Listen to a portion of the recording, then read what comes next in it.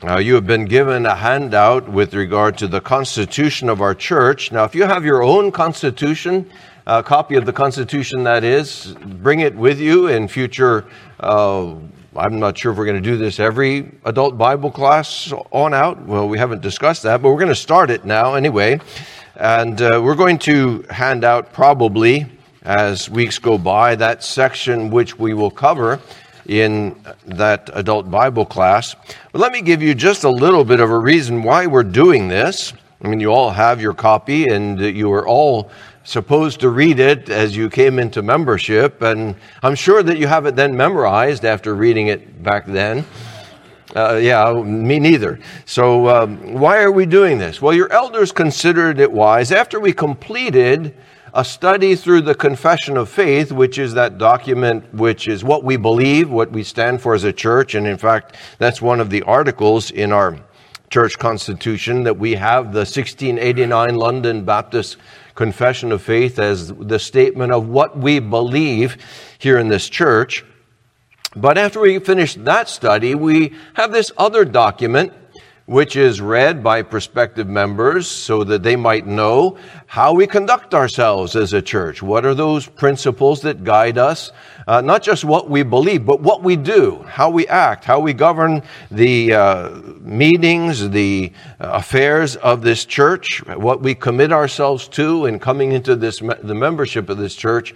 And so we thought it wise to also study this document as well. Now, it's available for download at the church site. That's where I got my copy, as well as I had an electronic copy sent to me by our church secretary.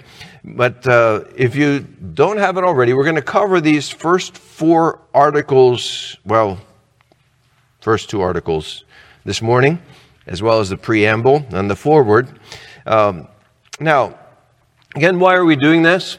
Well, I think it's all the more necessary in our day, as what used to be called churchmanship is really unheard of and unknown among churches. And what is churchmanship? Well, good churchmanship is what Paul was talking about with Timothy when he wrote in 1 Timothy chapter 3, verses 14 and following, "I am writing these things to you, hoping to come to you before long, but in case I am delayed." There's something so important that if Paul didn't get to Timothy right away, he needed to put it in writing and send it to him so that he had it right then and there.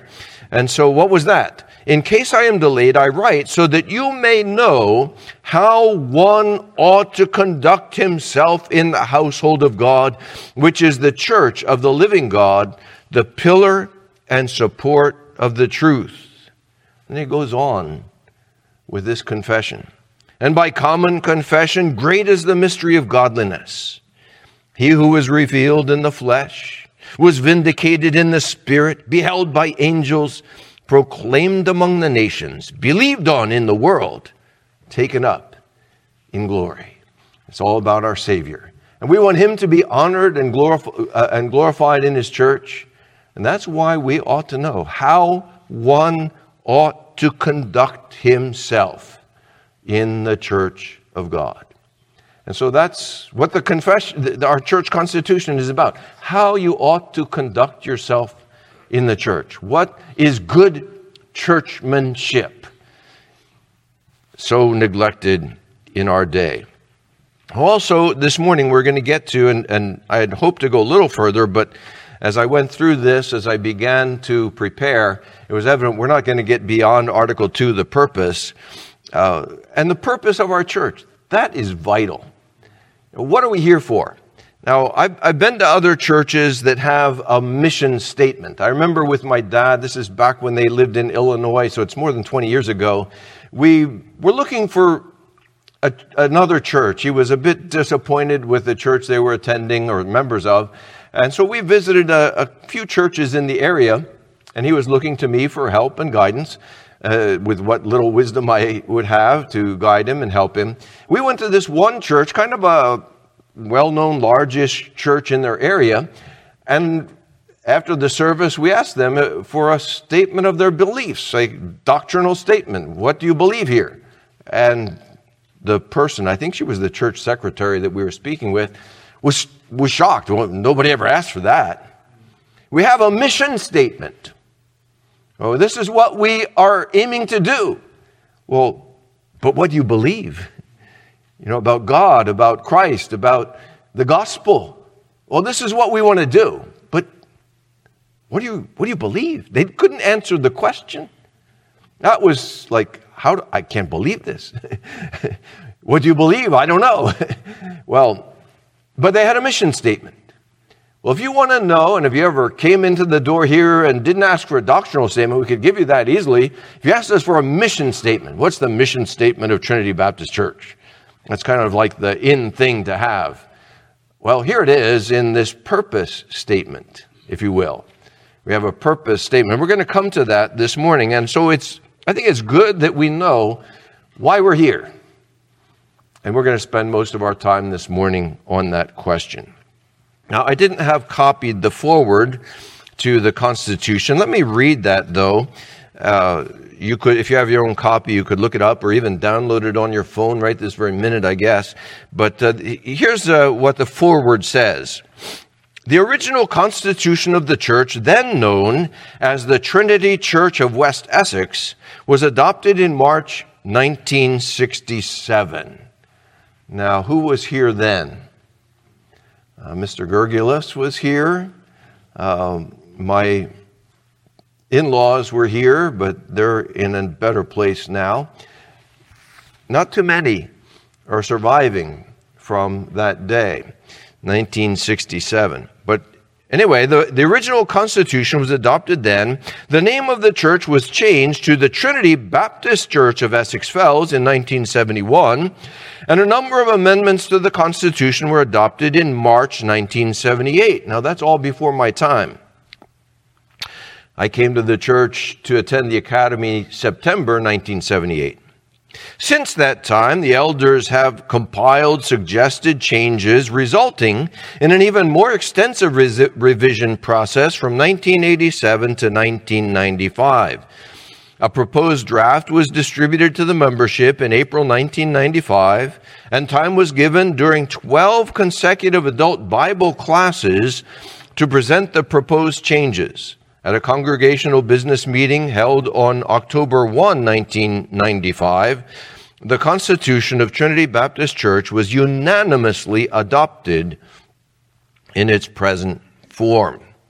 All right, now, I was in the Philippines then. I'm sure that a number of you were here October 1995 and witnessed that change and were among those who voted unanimously to adopt this Constitution. Now, notice, though, that there's been a series of revisions.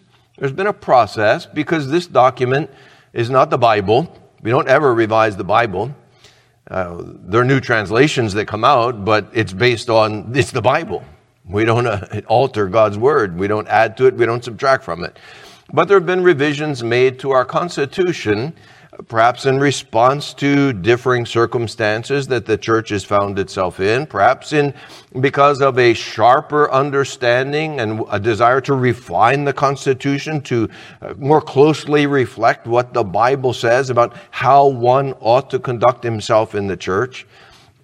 And we may continue to do that because our goal is to have a Constitution that reflects what the Bible teaches.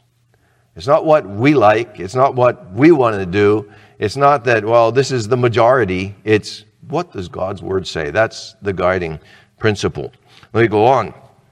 Because we believe that the Bible must dictate the doctrine, 1689, and life, confession, or church constitution, Scripture references which form the basis of our practice have been considerably expanded. In other words, that revision done in 1995 added a lot more Scripture reference to show that what we're doing, our conduct in the church, is based on the Bible. These references include portions which directly address a specific issue, as well as those which contain a more general principle. It is hoped that each reader of this document will study it with the noble spirit of the Bereans who received the apostles' teaching But then examine the Scriptures diligently to confirm the truth of that instruction. Referring to Acts 17:11, those Berean believers, or Jews who listened to Paul and then went to the Bible, the Old Testament at that time, to see, is what he's saying matching the Bible?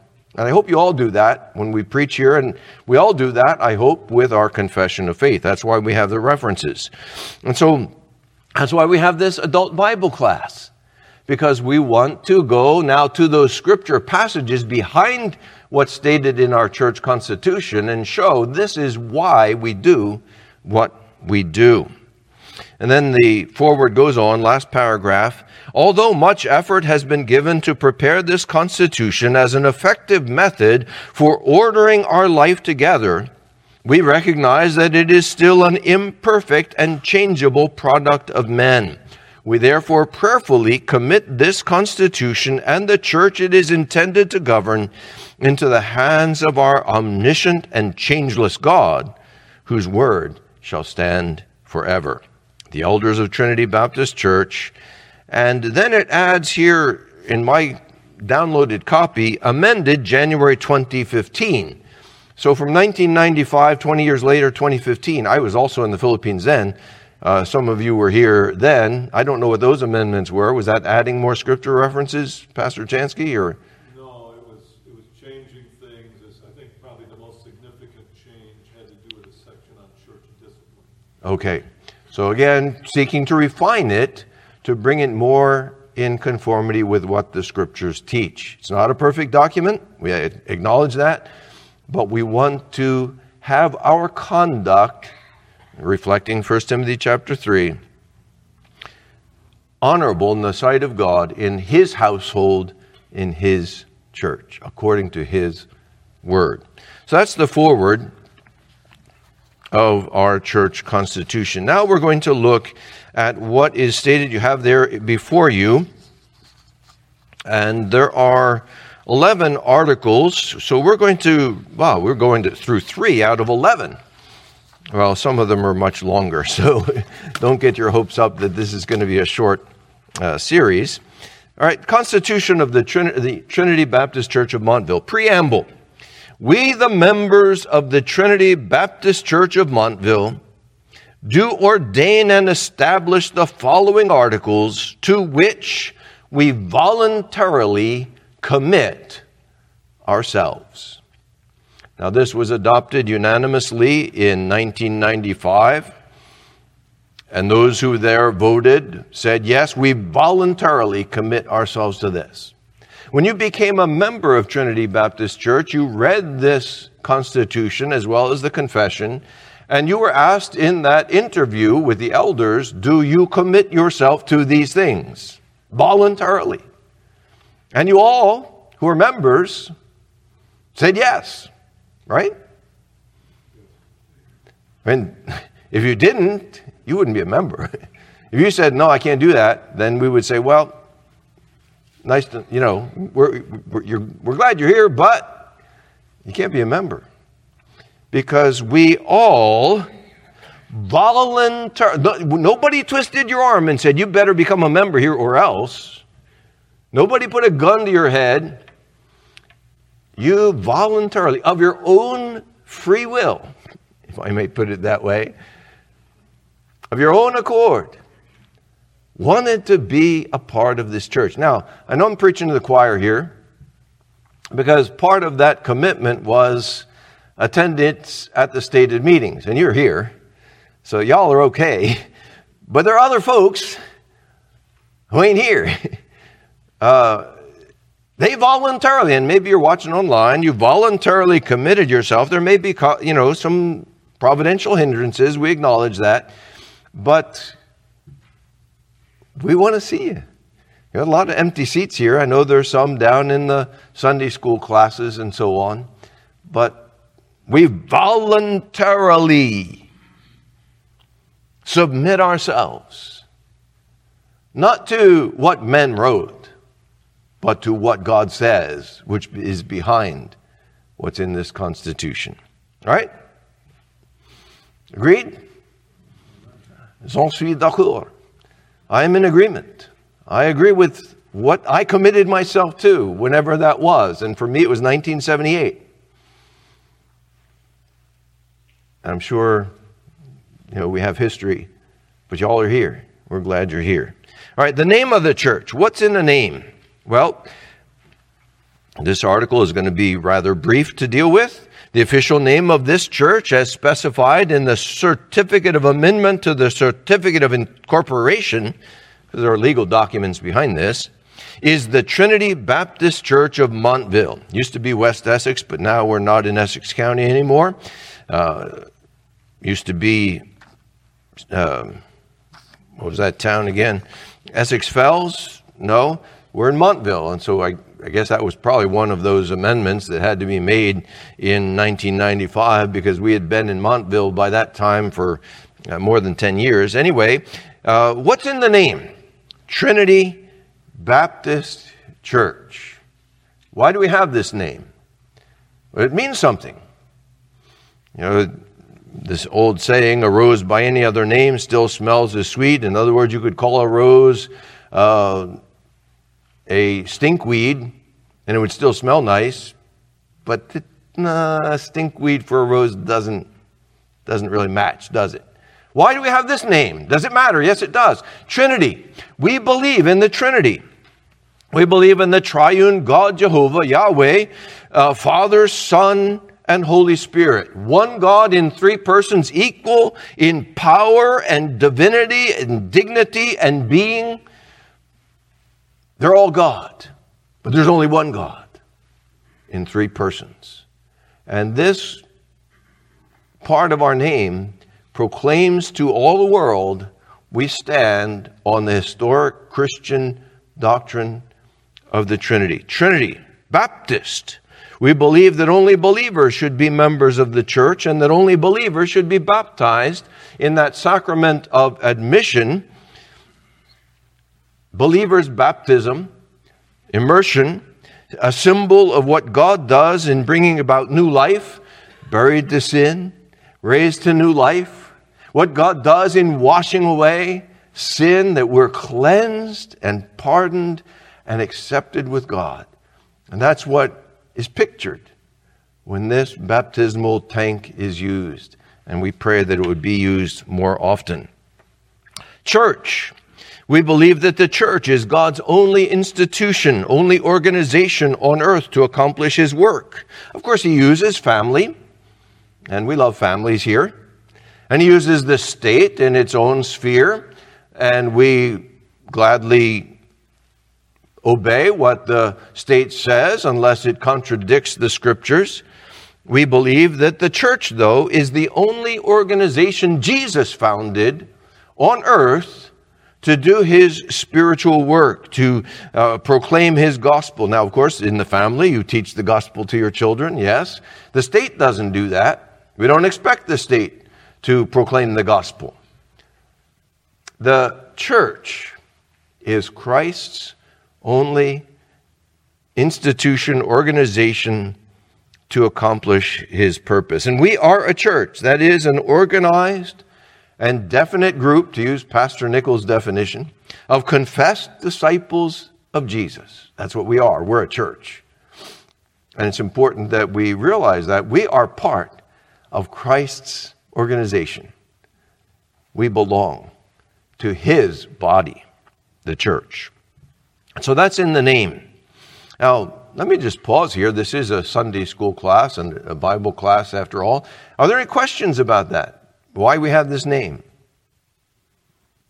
Yes? Can you remind us why we are not called Reformed Baptist Church? Trinity Reformed Baptist Church. Remind you. Well, if I knew, I would remind you.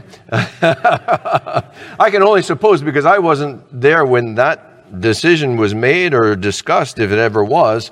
Well, Pastor Jansky? I wasn't here. All right. I would only suggest, Pastor Carlson, maybe you were here. All I know from what I've heard is that it was partially due to the fact that there were so many Reformed churches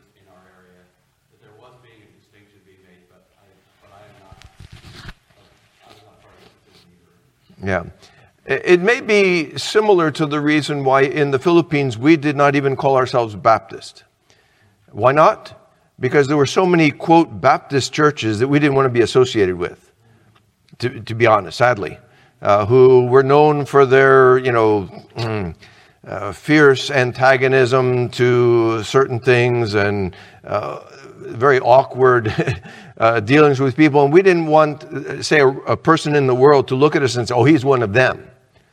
And maybe that's the case here, as Pastor Carlson was saying, that there are so many, quote, Reformed churches, and we might not want to be associated with all of them, those with rainbow flags or whatever, and there are such.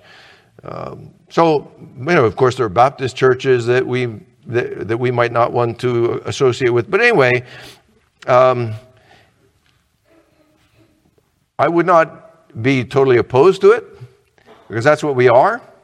But we also don't want to scare away anybody who might not want to start out that way, going to, quote, a Reformed church. Anyway, so the present company of elders was not in on that discussion. So we'll come back to you. I'll refer that to a future week. All right? Now let's come to the real meat of our discussion this morning, and that is the purpose of this church. And it starts out, the first statement is, the purpose of this church is to glorify the God of the Scriptures. Now let's just stop there. We're going to break this section 1 and section 2 down into various parts, because you can see that there are Scripture references after each section, each statement.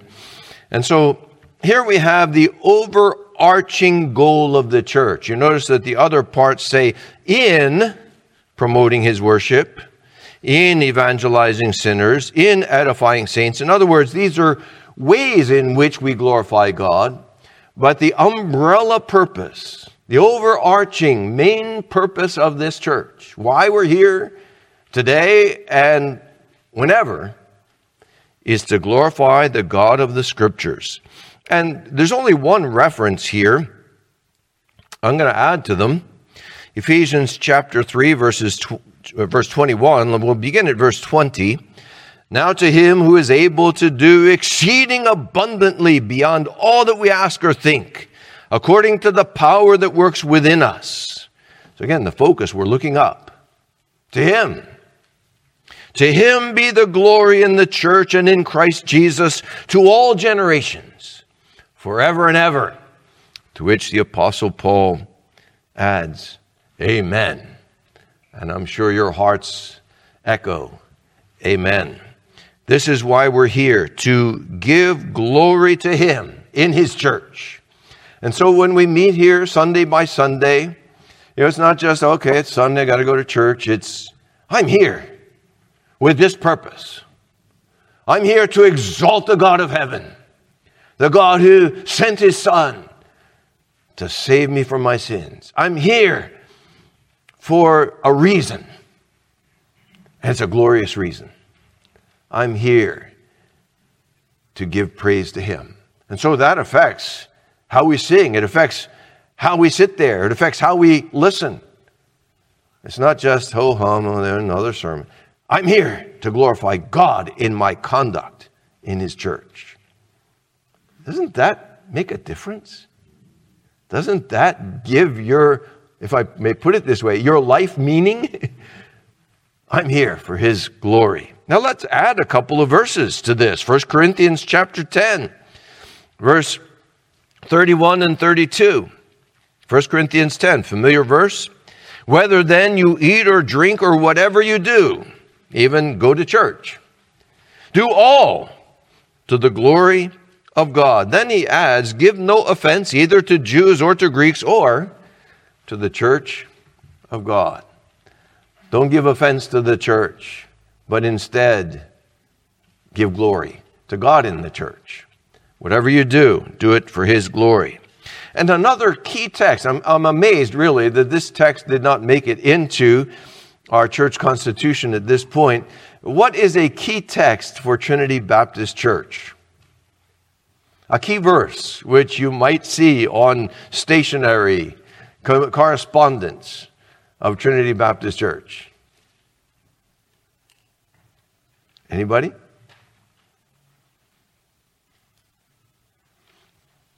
Julie? Say it. Romans 11, 33. Let's read the whole section, 33 to 36. The verse is verse 38. 33 to it's verse 36. My print is very small here. All right, verse 36 is the verse, but let's begin at verse 33 of Romans 11. Oh, the depth of the riches, both of the wisdom and knowledge of God. How unsearchable are his judgments and unfathomable his ways. For who has known the mind of the Lord, or who became his counselor, or who has first given to him that it might be paid back to him again? For from him and through him and to him are all things. To him be the glory forever. Amen. That verse is printed in my mind as inextricably associated with Trinity Baptist Church of Montville. I can remember Pastor Martin proclaiming that verse, preaching on it, of him, through him, to him. In other words, he is the source, he is the means, he is the goal of all things, including this church. Why are we here? Well, he saved us from him. How do we work? Through him. We do not depend on our own wisdom, our own strength. Through him. What's the purpose? To him. All we do, this verse proclaims it. To him be the glory forever. Amen. And so this is why we gather, not primarily to have fellowship, although we love each other and we love to see each other. We love to join each other. And if you join with the fellowship meal in the afternoon, it's a delightful time. If you have people in your home and we talk with each other and get to know one another, we hang around. I mean, this church is one which is remarkable for the fact that we're not like, forgive the illustration, like cockroaches when you turn the light on and they all scatter, but rather like flies that, or like, excuse me, no, that's not the word I'm looking for. Gummo. What's gummo in English?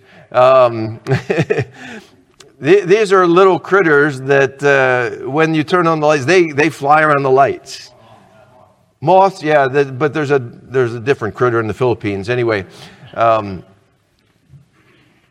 that's what we're like, moths. We just don't want to go. We love to hang around with each other. Fellowship is important, but that's not the primary goal. We gather to meet with God. We gather to glorify him. We gather to exalt his majesty. And let me just, I'm not going to quote it, but I want to refer to a statement of B.B. Warfield, the fundamental principle of Calvinism. Now, it was asked, are we Reformed? Yes. Are we Calvinistic? Yes. We didn't put that in our name either.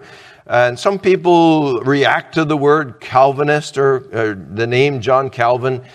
Forgive me, but he taught a lot of good stuff. And you can read his institutes and be blessed. We are a Calvinistic church, and this man, B.B. Warfield, wrote more than 100 years ago, what is the fundamental principle of Calvinism? What's the heart of a Calvinist? Well, here it is. He says, the heart of Calvinism, the fundamental principle of Calvinism lies, I won't read it all, lies in a profound apprehension of God and his majesty. In other words, it comes by knowing God. He's a majestic, great God. Being confronted with him, coming to know him in his majesty, with the inevitably accompanying, poignant, powerful realization of the exact nature of the relation sustained to him by the creature as such, and particularly by the sinful creature. I'm a sinful creature before a holy God, a majestic God, a powerful God. How can I relate to him? How can I know him? Only by His grace. And this sense of the majesty of God and me as a sinner in His presence. Well, how can we react to this God? How can we relate to this? We want to glorify Him because He saved us.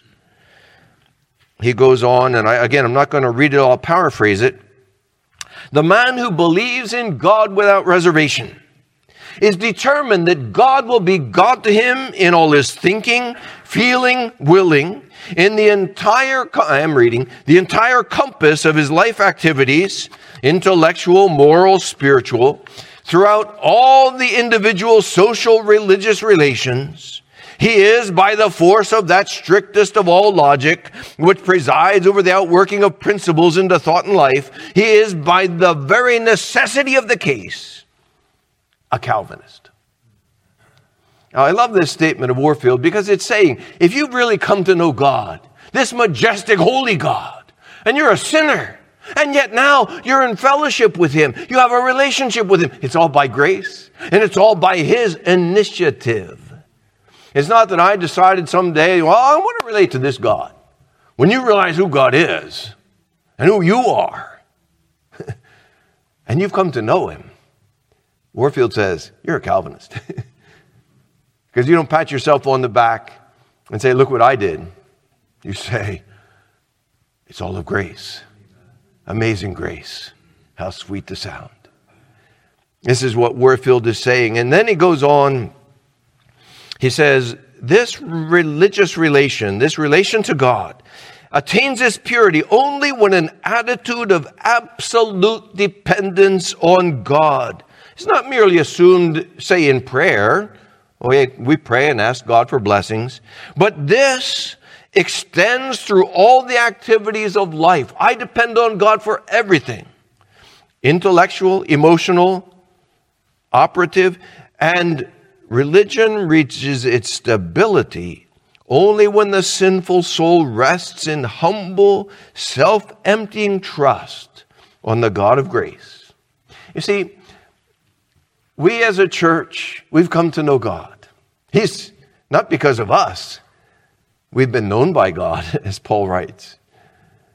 We've experienced that the Lord is kind, to use Peter's expression.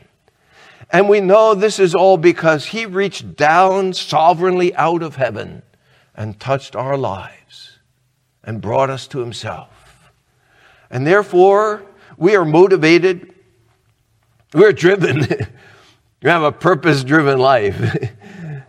And that is, we want to magnify this God who came and washed me from my sins with the blood of His Son and delivered me from the wrath to come and called me into fellowship with Himself. I have a burning desire to exalt Him. And so I was drawn to this quote of Warfield as an expression of why we have this as our purpose. Because He sovereignly called us from darkness to light, from the dominion and control of Satan into fellowship with His dear Son. And what can we render to our God in response to all this kindness? That's why you're here, right? Because you've tasted the Lord Jesus is kind. So we want to glorify Him. How do we do that? And then the rest of the paragraph goes on to the ways and means that we glorify Him. And the first is in promoting His worship. And we'll just read these verses that are quoted, or they're listed in the church constitution. Exodus 20, verses 3 to 11. I'm not going to read them all. You know the commandments. But this section, this first table of the law, which is verses 3 to 11, no other gods. You shall not worship God through an idol. You shall not worship them or serve them. You shall not take the name of the Lord your God in vain. We reverently speak the name of God in this church. We hold His name in great awe. And when we hear people use His name loosely, and they say, "Oh my God." And they're not praying. They're not calling on Him. And I remember confronting one person who did this when I was in college. Actually, it was a sister in Christ who confronted this person. And he said, "Well, I didn't mean anything by it." Exactly the point. Using God's name and not meaning anything? No, we honor His name in this church. Remember the Sabbath day to keep it holy. These are ways we desire to honor and glorify God in His church on His day. John 4:23 and 24, the next reference there. "But an hour is coming, and now is, when the true worshipers shall worship the Father in spirit and truth. For such people the Father seeks to be His worshipers. God is spirit. Those who worship Him must worship in spirit and truth." What is God seeking? Now, according to some churches and some evangelists, God is seeking to make you happy, wealthy, and healthy. No, God is seeking worshipers. That's why we're here. He sought us and He found us, and He called us to be His worshipers. That's what we're about, in promoting the worship of His name. 1 Corinthians 3:16 and 17. Oh, by the way, just pausing for a second before I come to the next text. We worship in spirit and truth. Now, think of this, brothers and sisters, when we come to worship in spirit. Now, of course, that means with the aid of the Holy Spirit, but it also means not coldly. It means in a lively way, engaged. I'm sure that you've experienced what I've experienced, and I confess this sadly. Sometimes you sing, I sing, and because the hymn may be familiar, as you're singing, your mind wanders. That's not worship in spirit. We want our spirits to be engaged with the help of the Holy Spirit in worshiping our God. And truth. And so we have as our guide, of course, the confession, but it's based on the Bible. We have as our guide the truth of God. How to worship. We have this book. We worship in spirit and truth. John 4:20. That's John 4. 1 Corinthians 3:16 and 17. "Do you not know that you are a temple of God, and the Spirit of God dwells in you? If any man destroys the temple of God, God will destroy him. For the temple of God is holy, and that is what you are." Now, it's not evident in our English translations, because we don't have a distinction between second person singular and second person plural. You. I'm talking to you. Now, is that you or is it y'all? Well, thankfully down south we do have a second person plural, but it's not extended this far north. We have a few transplants up here, but y'all understand what I'm talking about. But this is a second person plural. This is what y'all are. You are a temple of God.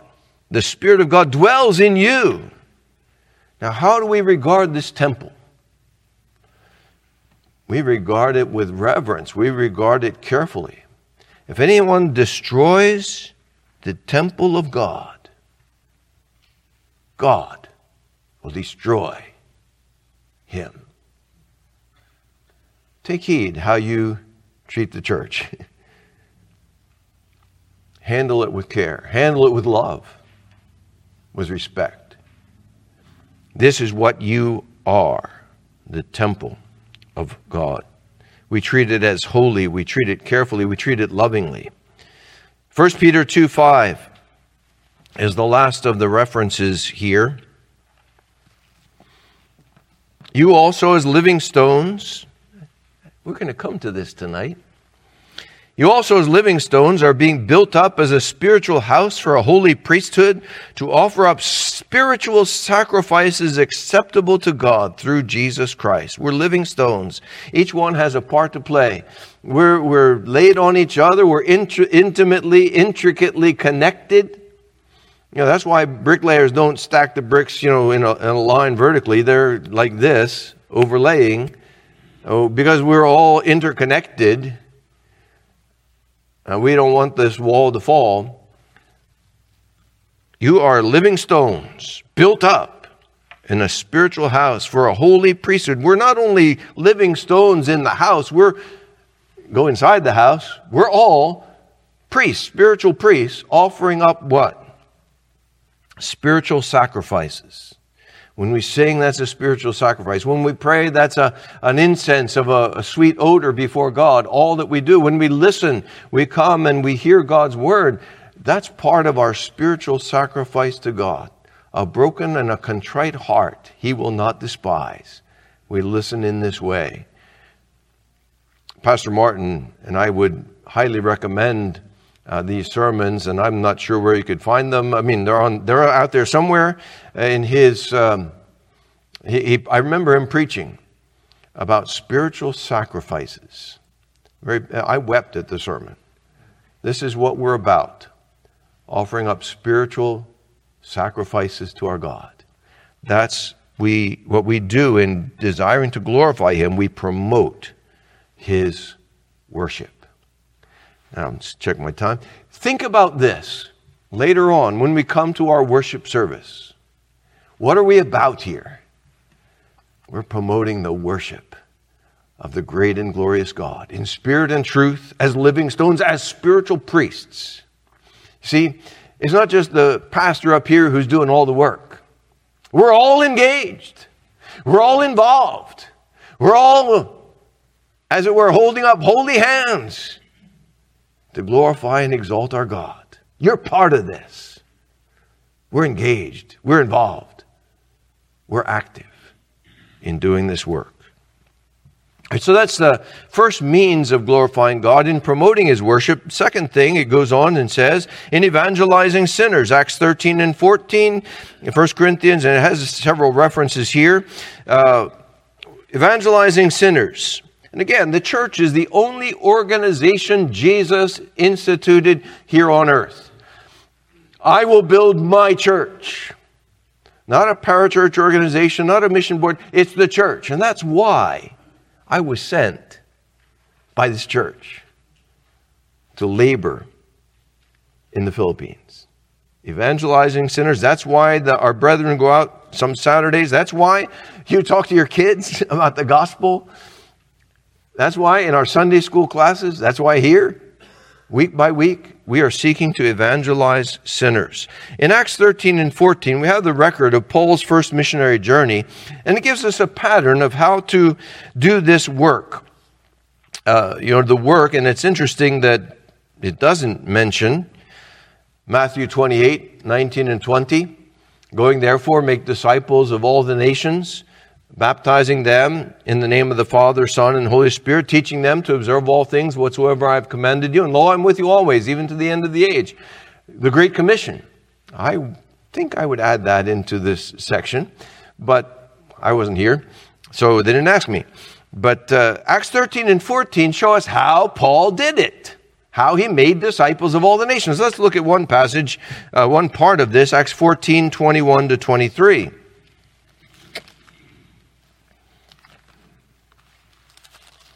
And maybe you can tell you're getting close to my heart here with this work of missions and evangelism. Acts 14:21, and after they had preached the gospel to that city and had made many disciples, they returned to Lystra and to Iconium and to Antioch, strengthening the souls of the disciples, encouraging them to continue in the faith, and saying, through many tribulations we must enter the kingdom of God. And when they had appointed elders for them in every church, having prayed with fasting, they commended them to the Lord in whom they had believed. Now, how did they make disciples? How did they fulfill the Great Commission? There it is, verse 21. And it's not by... There are many good works done in the name of Christ, founding hospitals, schools, etc., etc. And they can be very good things. But how did the apostles fulfill the Great Commission? They preached the gospel. And that was the means of making many disciples. That's what we're about. And having labored in the Philippines and by God's blessing, having seen fruit from clear, plain, simple proclamation of Jesus Christ and His saving work. This is God's means. And He owns it. And He uses it. He used it for you, right? The gospel.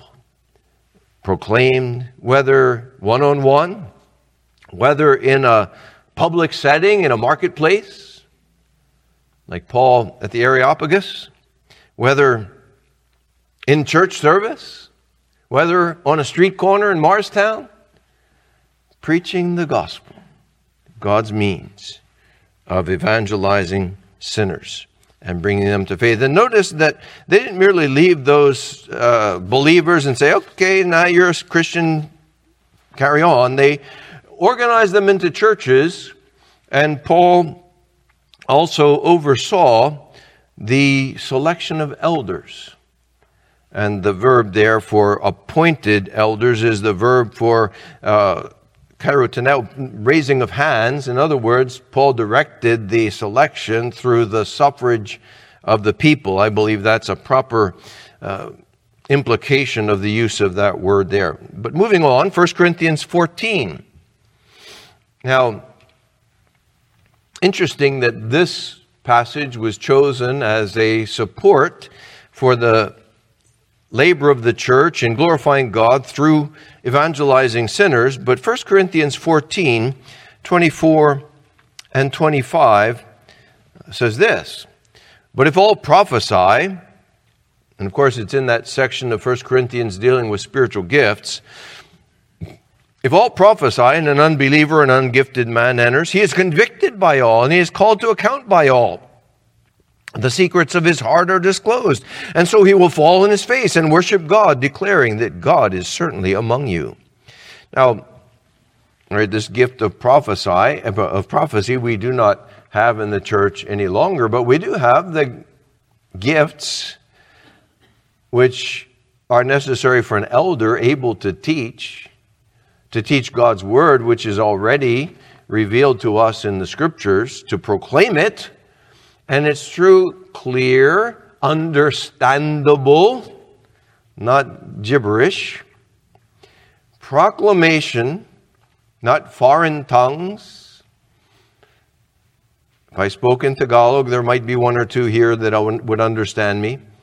But clear proclamation in your tongue that God works in bringing conviction, calling men and women, boys and girls to account, that is, to account to their Creator, and to recognize God is in this place. I must answer. I must know Him, or I am lost. Have you ever felt that? God's in this place. It's an awesome thing. May God continue to bless Trinity Baptist Church with this sense. God is here. I am in the presence of the Creator of the universe, the Almighty, the Infinite, the majestic God. Now, let's be honest. We don't always come into this auditorium with that sense. We don't always leave it with that sense. But let's pray that God would come in such a way and convict all. Call them to account. Call us to account. I'm in the presence of God. And God uses a well-ordered, decent, orderly, clear proclamation worship service to convert sinners. We pray for that here. We long for that here. That God would come in power, descend, and dwell in our midst. Evidently. 1 Timothy chapter 2. Now it's interesting that these verses were included in a section on evangelism because it deals with prayer. 1 Timothy 2, 1-4, First of all, I urge that entreaties and prayers, petitions and thanksgivings be made on behalf of all men, for kings and all who are in authority, in order that we may lead a tranquil and quiet life in all godliness and dignity. Now, I read these verses when I was invited to pray at the 9/11 memorial here in Montville at the VFW. I read these verses. We are to pray for all men, for kings and those in authority, to lead a tranquil and quiet life. And then notice, this is good and acceptable in the sight of God our Savior, who desires all men to be saved and to come to the knowledge of the truth. One means in God's arsenal, if you might put it that way, of bringing sinners to salvation is our prayer meeting.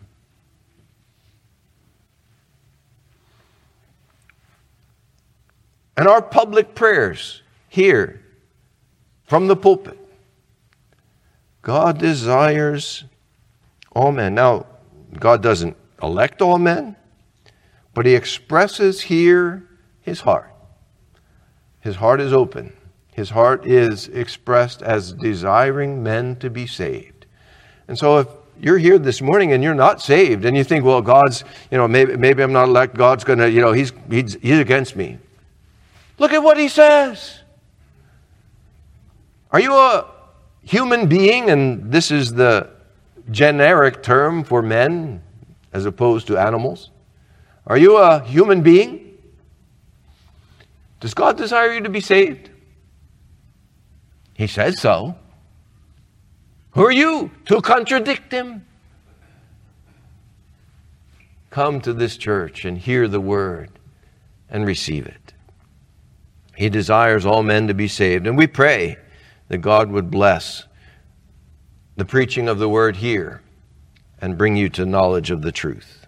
And again, the verse 15 of chapter 3 is included here. We order our church, we conduct ourselves in the household of God in such a way that God might be present, not, as it were, shunned to join us, but delight to join us so that we would see people saved. Now, we could add here the Great Commission, and I mentioned it earlier. We want to see people saved. Jesus commanded this. Going, therefore, make disciples of all the nations. This is part of what we do as a church, and looking at my clock, I see that my time is gone, so I'll have to draw a line here in my notes. I didn't get as far as I thought I would, but it's all good stuff. And it's a good reminder for us. Why are we here? I hope that this reminder has, in some way, lit a little fire in your heart. Yeah, I'm not just doing this by rote or by habit or just because it's Sunday and because mom and dad, I come with them. We're here for a reason. We have a mission to glorify God. And one way we do it is evangelizing people who are lost and bound for hell. We want to see them saved. We want to see you saved if you're not yet. Why? God desires it. He says so. Don't put Him off. Let's pray. Our Father in heaven, we do thank You for this opportunity to review this document which guides our life, that we might know how one ought to conduct himself in the household of God, the church of the living God, the pillar and ground of the truth. So we ask that You would guide us, that we, as we come now to the worship service in just a little bit, that we might have our hearts kindled with fire burning to exalt, to magnify, to glorify our great God, Father, Son, and Holy Spirit. Help us to that end. And may today be marked as a day of Your power. We ask in Jesus' name. Amen.